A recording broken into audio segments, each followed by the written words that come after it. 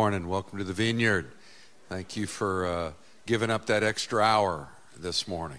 And it's never good on church life. This next time change, you end up coming early to service. So we'll be merciful to anybody. But this day and age, with your phones that do it, I had to find a clock. I just doubt the phone. I just had to find something that has a battery in it to make sure the phone wasn't lying to me. But so anyway, welcome to the Vineyard. Those online, thank you for joining us, and we're so glad that you're here with us in the Lord's presence. Sweet, and thank the worship team for leading us today. And last week was an amazing Sunday for us. We celebrated and it kept growing and growing. I still don't know exactly. We're going to come in somewhere near the 400 number of children sponsored for a year. At $120 a child, that's like a lot of money, and it's awesome. And my friend Brian from Convoy of Hope, that was up here, was just so celebrative for what this church is doing.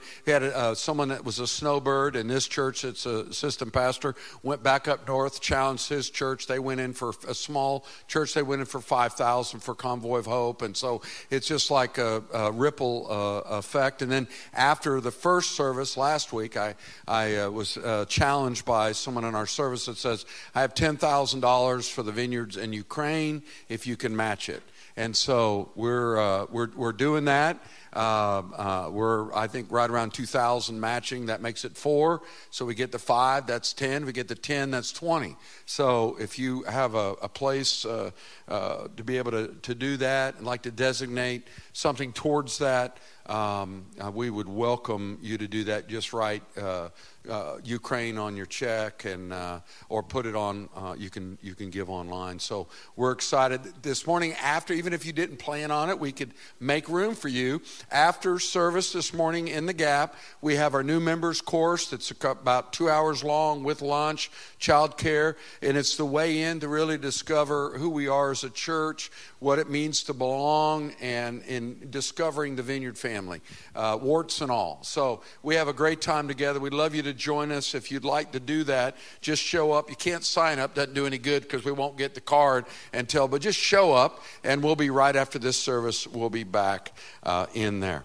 All right, we're in Joshua chapter 3. Now, we're kind of jumping around a little bit in the story because last week we followed up on Rahab and how that she had made the deal with the spies and had faith and rescued her whole family. And when they did attack Jericho and the walls came, she was the one that was rescued and saved. And so we're kind of backing up in the story to before they actually get to Jericho. They have a barrier. They have a crisis, if you will. I was listening to he's a kind, gentle, humble, wise. It sounds a lot like me, I know I'm describing, but Dr. David Jeremiah is on the radio, and he's just a great communicator, and he is all of those things: kind, gentle, wise, but he has had a bout with cancer and had to have a stem cell transplant. I don't know where he is on that journey, but I was hearing him interviewed. But he talked about the Christian life, and we think of it in terms of coming to Jesus, and it's a straight line right to heaven.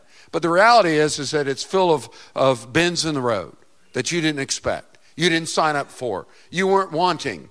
And he wasn't looking to get cancer. It was a bend in the road. Others of you have gone through things in life that just came upon you. That you weren't looking. You weren't wanting a divorce. You weren't looking to lose your job. You weren't looking to have your children go astray. You weren't. Those bends in the road come. So I want to talk to you this morning a little bit about how God guides us through crises. Now, same principles apply in normal life. A crisis, again, it's not always a bad thing.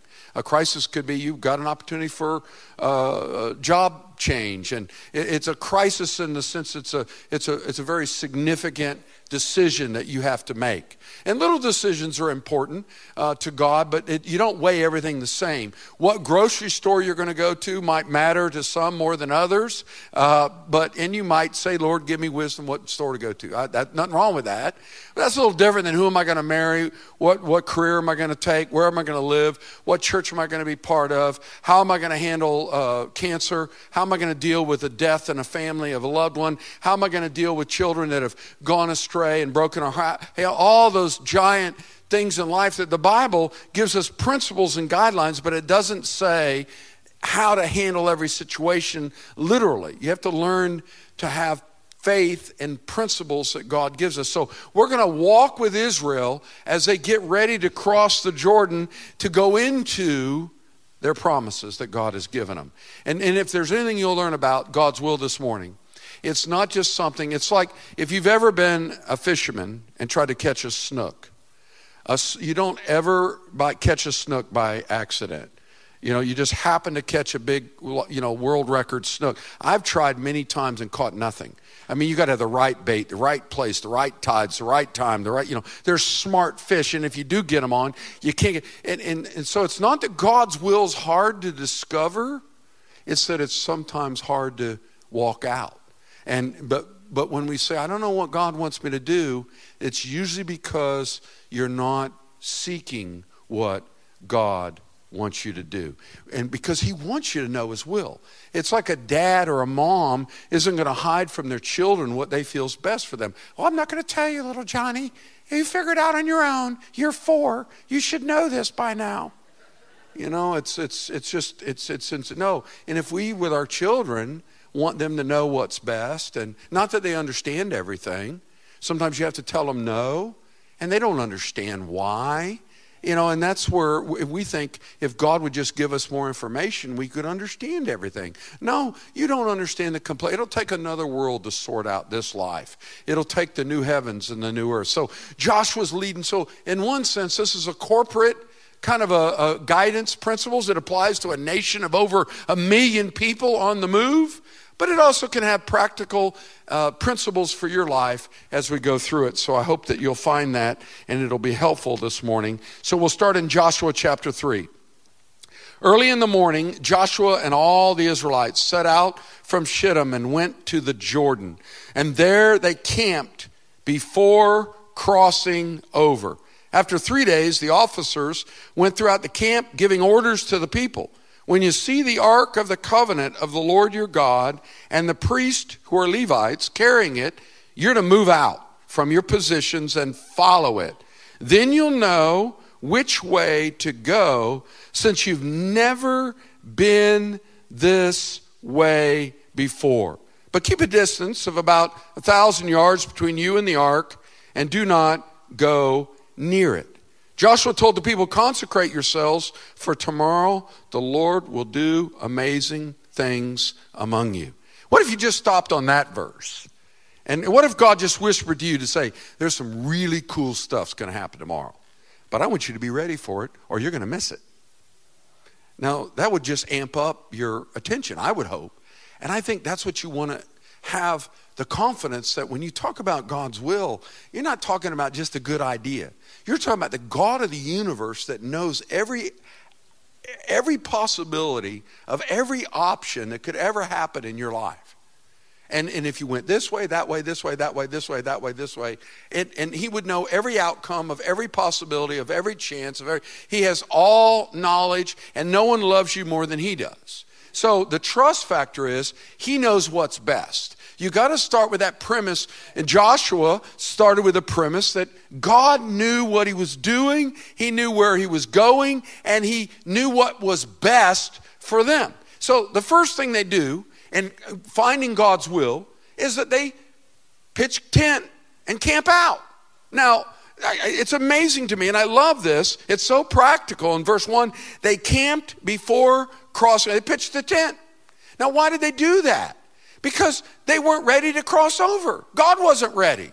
What did they? God had things he wanted to do.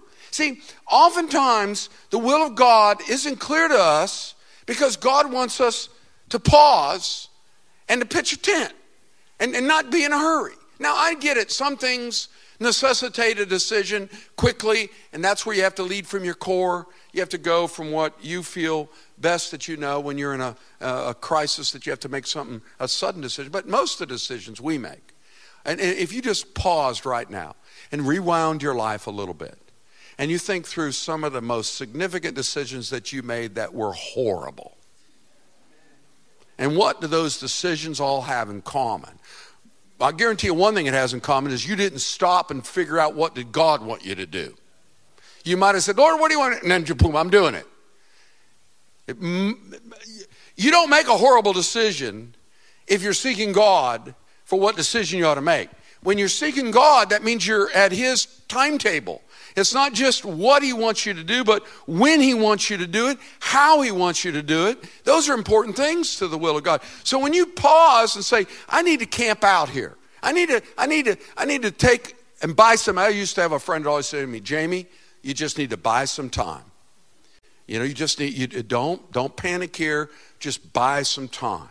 And what he meant by that was give God a chance to work. Give God a chance to give you clarity. Don't launch out, as they say, you know, if you're hungry, angry, lonely, or tired, don't make a decision. Well, this is halting. I don't know if they're hungry or angry or lonely or tired, but those are never good. You never make a good decision never comes out of any of those things. But when you pause, now they're not building a home here. They're not settling, saying, God, this is it. They're just saying, we're taking a pause. Waiting is not inactivity. It's not passive. It's not lazy. It's work. You'll go through this message today and you'll go, wow, that's hard work figuring out what God wants you to do.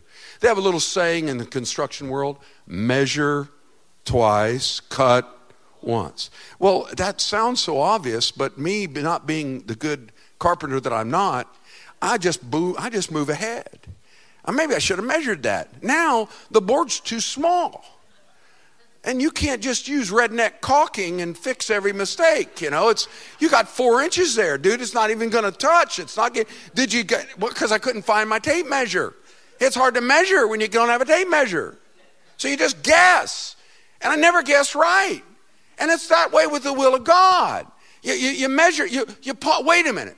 Because, and again, I'm not talking about a decision of what new shirt you want to get. I'm not talking about superficial. I'm talking about these are decisions that if you get them wrong, there are going to be consequences the rest of your life. If you get them wrong, it's going to affect other people for a long time to come. You get them wrong, and you're going to have a massive backwash of a bad decision here. So these are crisis moments that the first thing you do is force calm. You find a place to camp out. Say, God, I'm pitching a tent right here. I'm not going until I have clarity. And if there's anything I've learned with leading this church with my wife and I, we will not move until God gives us clarity. And that puts us dependent on Him. And why, Jamie, why don't you guys? Because God hasn't given us clarity. We haven't discerned the will of God and how He wants us to. So you don't do you wait. They camped out. Now, while they're camping, he said they send officers in verse 2. 3 days after the officers went throughout the camp, they gave orders to the people. When you see the Ark of the Covenant of the Lord and the priests and the Levites carrying it, you're to move out and follow it. Now, up to this point, for 40 years, they followed a big cloud. And Moses would say, let's go. And they'd say, how do you know? Because the cloud moved. And they followed the cloud. We're talking over 1 million people wandered in a desert, followed a cloud by day and a fire by night. You never knew. Cloud stop. How long is it? I don't know. Are we going to be here a week, a day? Are we there yet, Dad? I grew up without video games, driving to vacation every year. No video game. We had to make up games. I Spy and those little card games. Who can see the red truck going? But it was brutal. We just drugged our children, and they just had Benadryl. No, we didn't. He did. He drugged his children. But you threw me off. See, I could feel that corporate. I really gone. How long are you camping depends on what the orders are going to be. And the cloud moves. You don't know how long is it going to, I don't know. And when let me tell you about the character of our God. And if you push Him, He slows down. It's like that car that gets up on your rear end. Never motivates me to speed up. I learned, by the way, that that's road rage. in a reverse form. I did, taking a driver's test instead of getting points on my license for a terrible pulling for speeding, and it was just totally unjust because it was only 10 miles over the speed limit, and that's unjust. I mean, come on. Didn't even give me a chance to say I was a pastor on my way to church. I mean, that's even worse. He didn't say, where are you in such a hurry? Got to be at church, important man of God. Didn't even ask me. Just wrote me a ticket. I felt defiled. Were you speeding? Yes, but that's for other people. But I took that course, I found out slowing down. When you push him, he just slows down. You're going to push him around. You're not going to panic God because you know what? He cares more about you loving him than getting the answers from him that you want. And he'll withhold an answer of guidance so that he can spend more time in your presence. It's a lot like my grandson would call me on a regular basis. Hey, Grandpa, hey, listen, can I borrow the Jeep? And I literally had to just train him. I said, buddy, let's back up the tape. You say, hey, Grandpa, this is Riley. Hey, Riley, how's it going? I'm doing pretty good, Grandpa. How are you?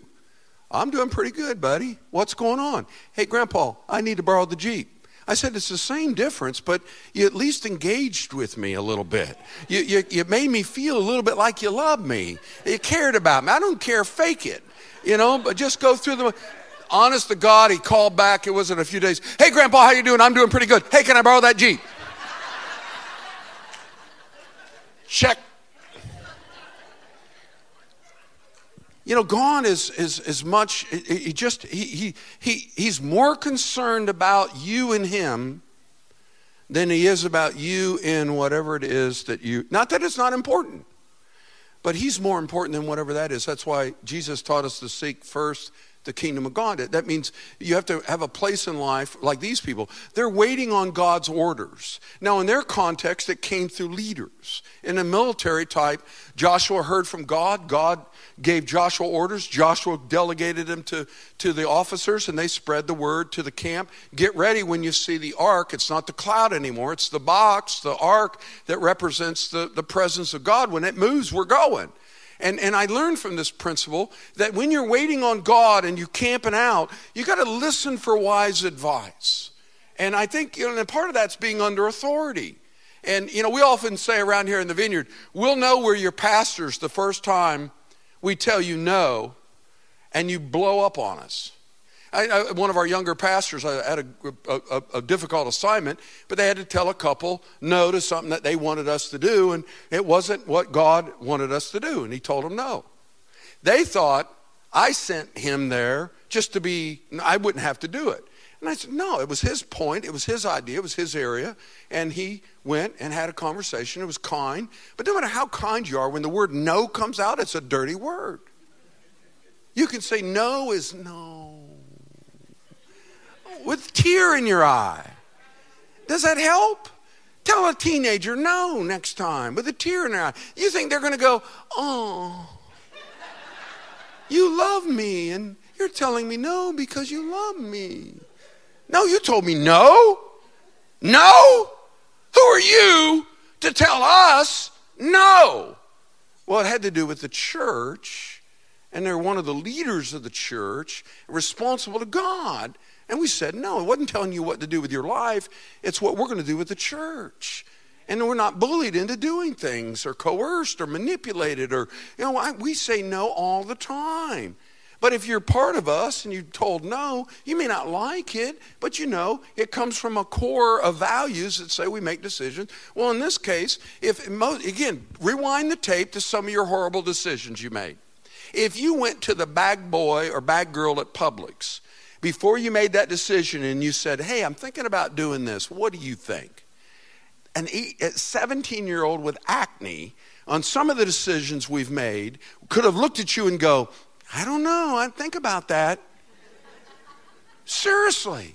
I've seen some of the most bizarre things Christians do, and the one thing they have in common, they never ask or they didn't listen to anybody else. They sought their own counsel. It's never good. What counsel did you seek? Mine.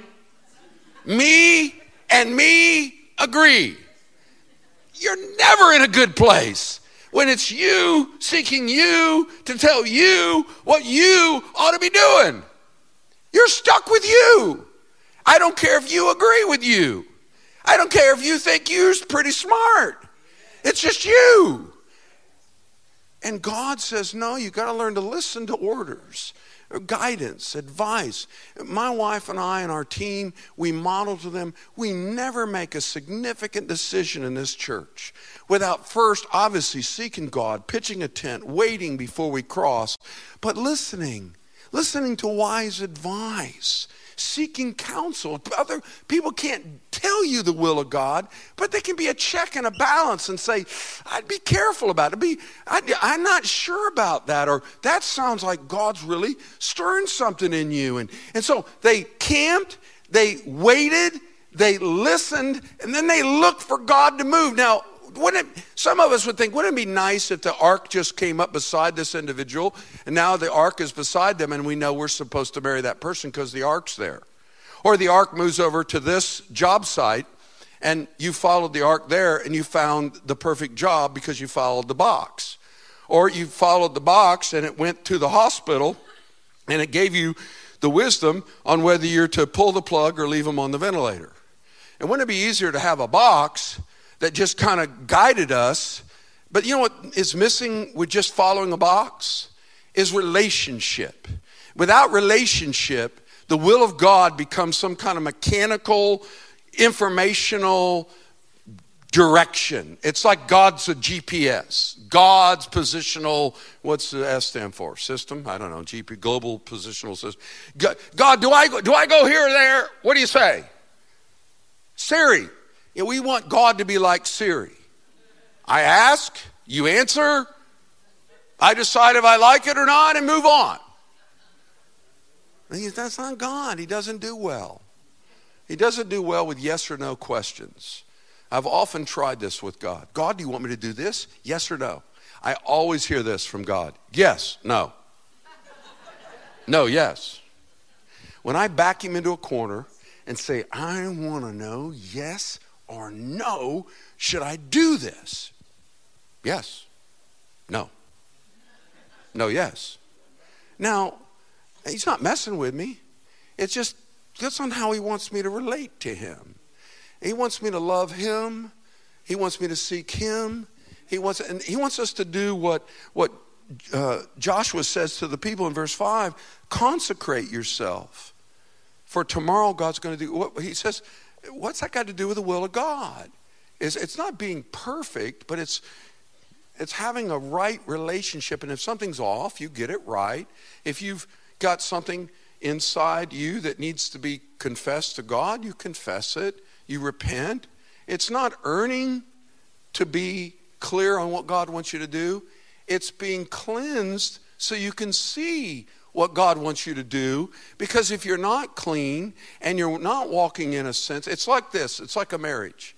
When you're in a close relationship with your spouse, you know as a husband immediately if you offended your wife, even if she's smiling. Is that not true, men? You see this right in the eyes. The involuntary pain that, oh God, I just hurt her. I embarrassed her. Now, if I never see that and never pick up on that, that means I'm disconnected in an unhealthy way. It may not be the eye, maybe another feature, tone in her voice or whatever it is. But when you're connected to someone and you love them, you usually, now there are times you miss it, but usually you know when you've offended them, when you've hurt their feelings. And it's not by them going, their head spinning around on their shoulders. It's just but when you're disconnected from a person, you don't really care whether you've hurt their feelings. You've hurt their feelings so bad, and you've cut off from each other. And all you do is keep piling on the hurt. So what do? You've got to get cleaned out. You got to communicate. You got to confess. You got to forgive. You got to work through it. Then you can come to an agreement on what decisions that you ought to make. So marriage forces people And if you're going to have any equality in your marriage, it forces you to do the hard work for both of you to seek God, for both of you to have a sense of what you feel God wants you to do. But you've got to be right with each other to do that. You can't be right with God and mad at your wife and know what the two of you are going to do. God's going to say, go get things right with your wife. Yeah, but I want to know what I ought to do here. Do that first. But that's hard work. I just want to know Siri, do I take this or not? See, we don't want the hard. This is hard work. They're doing hard work before the battle. The battle's not, this is harder than the battle. This is the battle. Waiting on God, listening, submitting your heart afresh to the Lord. He says back in verse 4, when the ark moves, don't get too close to it. Now, that's not God giving a principle that you can't be too close to Jesus. What he's saying is, don't outrun him. It's a beautiful picture. He says, this is over 1 million people having to watch one box. Can you imagine if they all gummed up around it? In the back, you ain't seeing anything but the back of, the back of somebody's head. Now you end up you're not following the box. Somebody's crowded around God's will. You can't see God from the people around it. They're not following the priest. They're following the ark of the covenant that goes before him. It's the waymaker. He says you're going to go a way you've never gone before. And that's most of our life. It'd be different if I've been down this road 10 times and I know, no, it's not. It's every turn in the road is a new path where you've never been there before. There's no rule book on it. And there are others that might have taken that path and you can gain wisdom from them. But God keeps us in that place of, I need you, Lord. I can't figure you out. I don't know which way you're going to go next. I can't guess it. But God knows the way that he'll lead you through the crisis. If you'll wait on him, you'll listen, you'll watch for what do you mean by watch, Jamie? Well, you learn, like within a marriage, you have signs and nuances and tones and body language and things without even verbally. You know when I can tell in my wife's voice on the phone if she's stressed or upset, or if she's just, hey. And it's just that kind, buttery, honey-filled voice. But I hear it, and I hear there's some pain there. There's some tension or some concern, and you learn those. Even though she may say the same hey, it's hey with a whole different nuance. And when God leads us, he wants us to pay attention, to have a relationship with him where he speaks to us, not like robots, but that sense of Now, that's a lot of times, that's what I hear from the Lord, just that sigh. I don't hear it here. Just, again, if you're surrendered, you go on, I want my heart clean. I don't want to outrun you. I want to give a healthy distance so I know if you're turning right or left, or if you're stopping. I don't want to run you over. I don't want to run past you. I want a healthy sense of, God, I need you for the next step and the next step and the next step.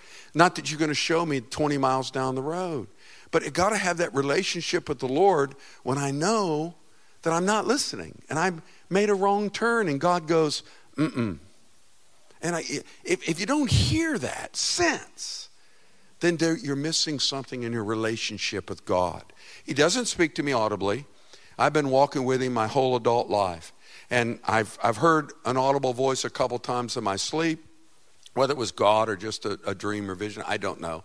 But I hear nudges, I hear whispers, I hear little tiny, yes. I know peace. When you walk with God, you learn what peace is. Now, that doesn't mean there isn't war in Ukraine. That doesn't mean you're having a great week. That doesn't mean everything's going the way you want it to in life. But it means you stand in a place that you know God loves you. You stand in a place that you know God is for you. You stand in a place knowing that God is going to protect you and guide you and direct you. That's the place I want to stand. That's what consecrating your heart does. It helps you to identify, feel, recognize, discern, and know that you're in the path that God wants you in. If you're not right with God vertically and you don't do what verse 5 says, consecrate your heart, surrender, refresh, then you're going to move over here. And you're not going to know if you're not right with God. It doesn't matter where you move horizontally. And so many people, they keep making decisions on a horizontal level, trying to find peace, trying to find some satisfaction, trying to find this. They'll jump from church to church to church, marriage to marriage. They'll jump from friendship to friendship. They'll jump from job to job. Because there's not a sense of well-being in God that before I move again, I'm going to have clarity. And I'm not going to move until there's clarity. And it's his job to give clarity. It's my job to say, I will follow. His job is to say, this is the way, walk in it. My job is to say, I'll walk in it. I choose to follow you, Lord. If we get it around the other way and we think it's our job to determine which way to go and it's God's job to determine if he's going to follow us, then we're in a mess of trouble. Amen? We don't want what we want. We want what he wants, even when we want what we want. Amen? That's a good prayer. If you haven't learned to pray it, Lord, don't give me what I want. Help me want what you want.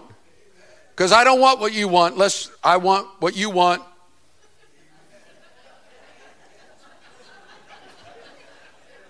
You've got to be ADD to follow that. And if you're ADD, you don't finish it. See, you're not AD. You wanted one more. You were all linear. You had that all figured out. You had it rational. No, ADD is like, no, don't end it. I can end it however I want to end it. But you get the gist.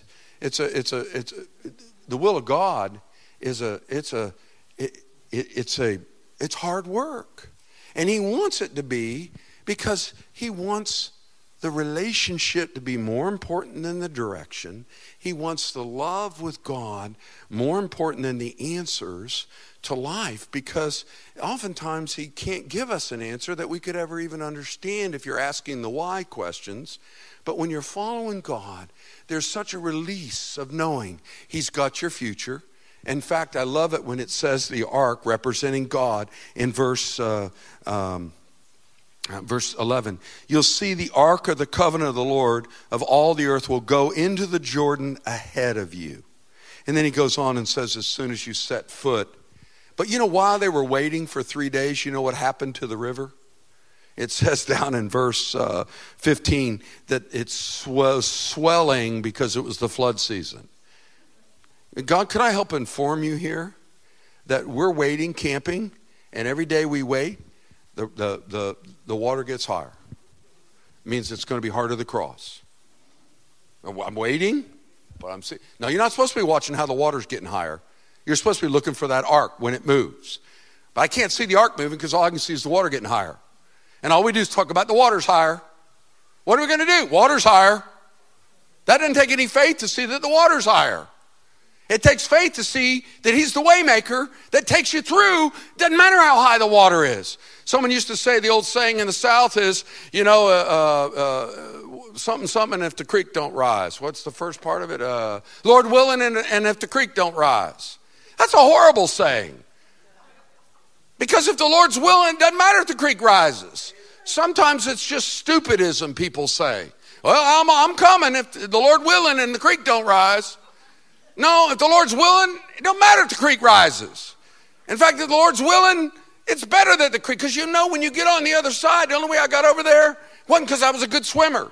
You're not going to get 1 million people to go through the creek that's flooded with babies and children and baggage and stuff. You're going to just sweep away and drive. No, because God says, I want you to get to the other side knowing that the only way you got to the other side is that I brought you to the other side. I'm the way maker. He's the way maker. I'm glad. Because when the devil gets in my ear and goes, you've got to make the way happen. I'm like, really? Oh, no. I don't know where to go. I don't know how to get there. I have no help. See, that's the devil. God says, I'm the way maker. Wait on me, trust in me, listen for me, let me guide you. I literally feel for people that don't know a God that's their way maker, that are in crisis and the bends in the road that do happen to all of us. And they kind of navigate that in a sense of, I'm all on my own. I'm insecure. Yeah, we all are. And knowing God's the way maker doesn't make me feel self-confident. It makes me feel God confident. It's like, God, I don't have it. And every time I ever tell God I don't have what it takes, he always says, I know. But it's not about you having it. I have it. And that's what we call the power of ugly in this church.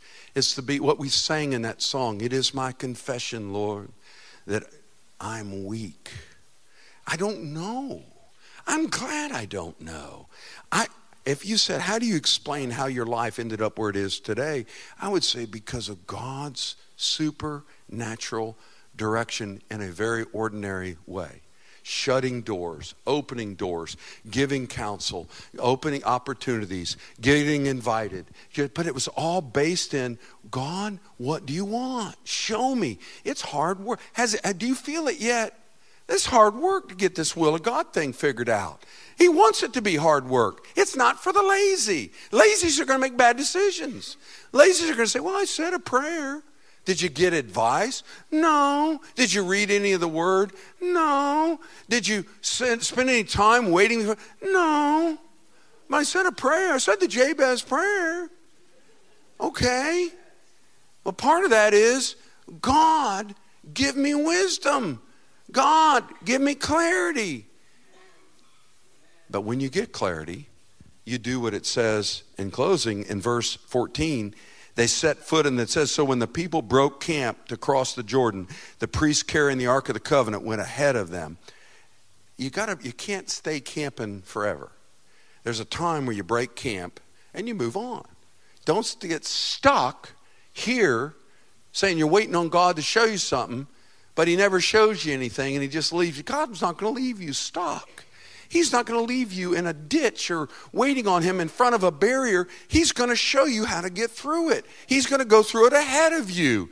Isn't that good to know the way maker walks ahead of you? It's not a box we follow. It's a person. His name's Jesus. I don't see him with these eyes, but I have to trust him by faith. I have to take him at his word. I have to listen to his voice. I have a relationship with him. If you don't, you could start one today. Now, we're going to close the service. You know, we planned earlier in the week, our worship leader, Kelly, she always prayerfully picks the songs, especially the ending song. And she knew she wasn't going to be here today, but she helps lead it. So she picked a song. And I said, that's fine. She likes to run them by me, but I don't, I rarely have an opinion because she knows what she's doing. And so she picked this song, Waymaker. Well, in between, on Wednesday night at our Nova youth meeting, the kids filmed a prayer time and for Ukraine vineyard. There's 3 vineyards in the Ukraine, like us. And they filmed a greeting and prayers, and there were our kids weeping for them, and they sent it to them. And they connect. I don't know how. So like what, 4 in the morning, Charles? Like 4 in the morning, it gets beep. It's Ukraine sending back a thank you by way of them singing a worship song. So I'm going to invite our worship team to come up. And we're going to join the Ukraine vineyard. They're singing the song Waymaker. Now, this is not a band that you're going to see fronting for Michael W. Smith. Okay? I mean, they're just people that are in a church that are under siege and their lives are at risk. So you put their singing in the context of life. Anybody can sing You're the Waymaker when the way seems clear. But when you sing it and you don't know what's ahead, and you don't know the bend in the road, and you don't know how things are going to turn out, now there's a level of worship that requires a trust and a faith and a surrender. And when I listen to these, we play this Thursday night at dinner church, and there's a lot of people in there with a lot of needs and pain and life, and they were captivated. I mean, you could have, if you've ever been to dinner church, it rarely gets quiet. And they were captivated. And again, if you just listen to them on YouTube and didn't know the context, you'd say, I probably could sing with them. It's not the quality, it's the character, it's the presence of God that you can feel surrounding them and their little simple church as they worship. So I want you to stand up with us, and we're going to listen to them, and then we're going to join them. Obviously, they're not singing in English, and so let's just listen and worship together with our Ukrainian brothers and sisters.